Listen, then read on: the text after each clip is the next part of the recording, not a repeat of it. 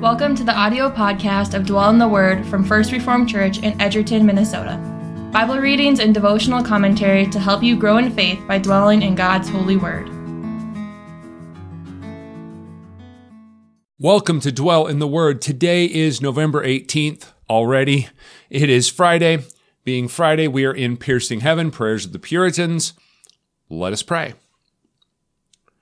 Oh, when will I be free from indwelling sin? Lord, deliver me from this body of death. Deal with me as it pleases you, Lord. You may justly take everything from me, for I have abused your loving kindness. God, be merciful to me, a sinner. What am I, that I should be fed daily with heavenly manna? Lord, you fill my soul. Let me praise you with joyful lips. I adore your infinite goodness that reaches down to me. Do not leave me to myself, but purge me for your mercy's sake, that I may bring forth more fruit. Correct me when I go astray, and lead me in your perfect way. Dearest Lord, for your mercy's sake, never let me distrust you again, O me of little faith. Lord, your judgments are like the great deep. Your footsteps are not known. Just and holy are you, O King of saints. In the season of night, let me arise and give you thanks. Let my speech be of your loving kindness and tender mercies all day long. May it be my sleep, my food, and drink to do the will of my heavenly Father. You who holds the wind in your fists and the waters in the palms of your hands, accept our thanks for your past mercies. Set apart our travels, and if it is best, carry us with speed to where we should go. Send me wherever and whenever it seems good to your divine majesty. Raise my heart, and make your power known in the hearts of your people. Add daily to your church those who will be saved. They are noted in your book. Let them also be written on my heart. And now let your servants depart in peace, for our eyes have seen and our hearts have felt your salvation. Even so, Lord Jesus, come quickly. Amen and amen. Another great prayer, that is from George Whitefield. Again, you can win a copy of Piercing Heaven by commenting in the comments below. You don't need to comment every time. You're free to. I appreciate the comments. But one comment in the comments below the videos will get you entered. And we'll be doing the drawing here in a couple weeks on a Friday. Piercing Heaven, Prayers of the Puritans, a fantastic devotional book to have. All right.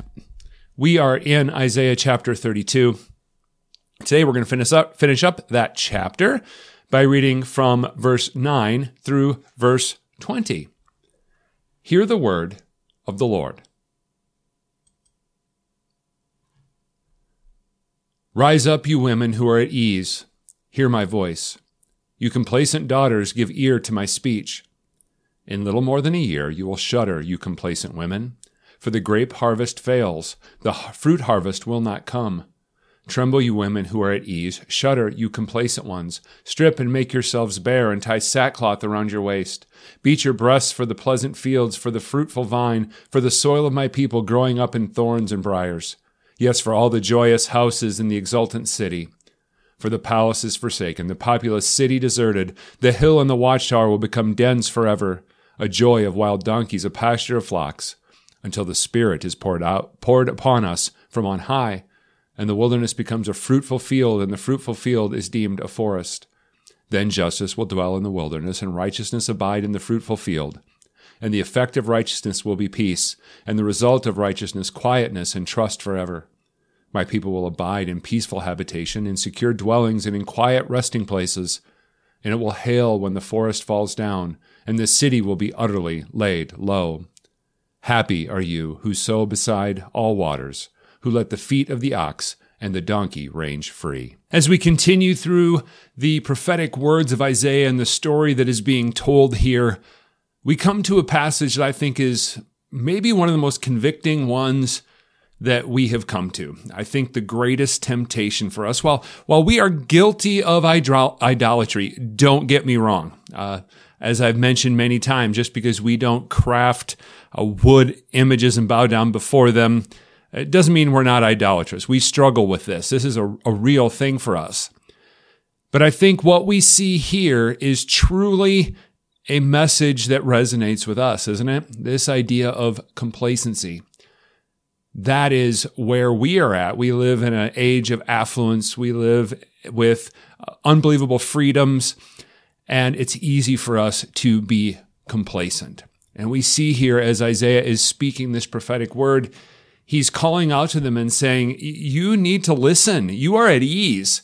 You think that your plan to go down to Egypt is wonderful and you are safe, but you are far too complacent. You need to listen.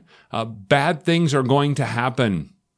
We see in verse 11, tremble, you women who are at ease, shudder, you complacent ones, strip and make yourselves bare, and tie sackcloth around your waist. All of this, he's saying, you are in desperate need of being saved. And these people from Egypt aren't going to do it for you. You need God. You need what comes from Him. You are going to be at a point of panic. You're going to be a point of need before you know it. And Isaiah lets them know that a time is coming when God will provide these things for them. And this is what is going to give them the opportunity to truly be at peace. In their complacency, in their trusting in men, they're never really going to be at peace, but there will come a time when God will bring that. We see verses 16 through 19, then justice will dwell in the wilderness and righteousness abide in the fruitful field. And the effect of righteousness will be peace. And the result of righteousness, quietness and trust forever. This seeking after God instead of going after our own things in our sin, that is what will bring peace. We'll never find peace on our own in trusting in the strength of men. It is righteousness, this righteousness we get from God. That is what gives us peace. And we see that God causes His people to abide in a peaceful habitation, in secure dwellings, and in quiet resting places. And in verse 19, we read, and it will hail when the forest falls down and the city will be utterly laid low. In other words, all the things that you find your strength in, they will be leveled if you don't find your strength in God. And so He's calling to them to seek justice, to do righteousness, to do all these things. That is where you will truly find your peace. And as I said, this is really a message that I think resonates with us. We're looking for peace. We're looking for satisfaction. We're looking for quietness and trust forever.